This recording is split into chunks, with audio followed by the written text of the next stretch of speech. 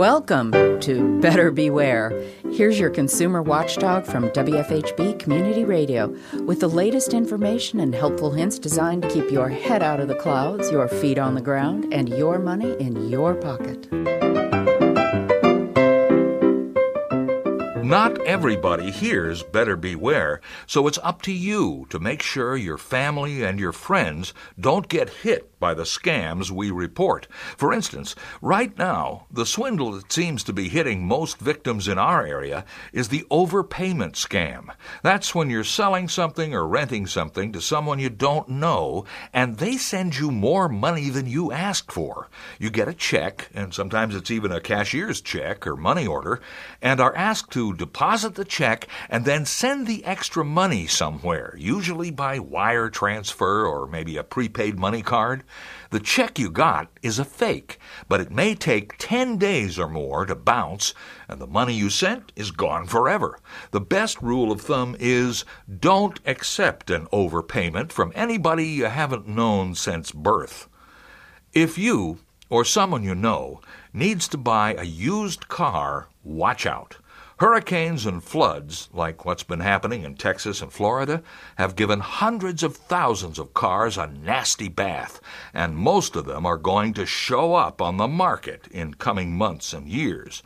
Even before these storms hit, the number of flood cars being sold jumped by 20%, according to the Carfax website.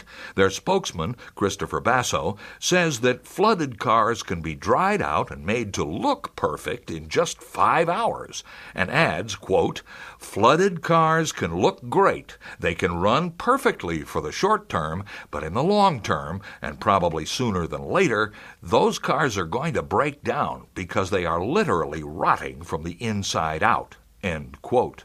Used car buyers should always check car history sites like Carfax and AutoCheck and look for things like recently shampooed carpets and stains, rust, or mud hiding in places water doesn't usually get into, like the dashboard or the wiring. And then there's the Equifax data breach, which put detailed personal information for 143 million Americans into the hands of crooks.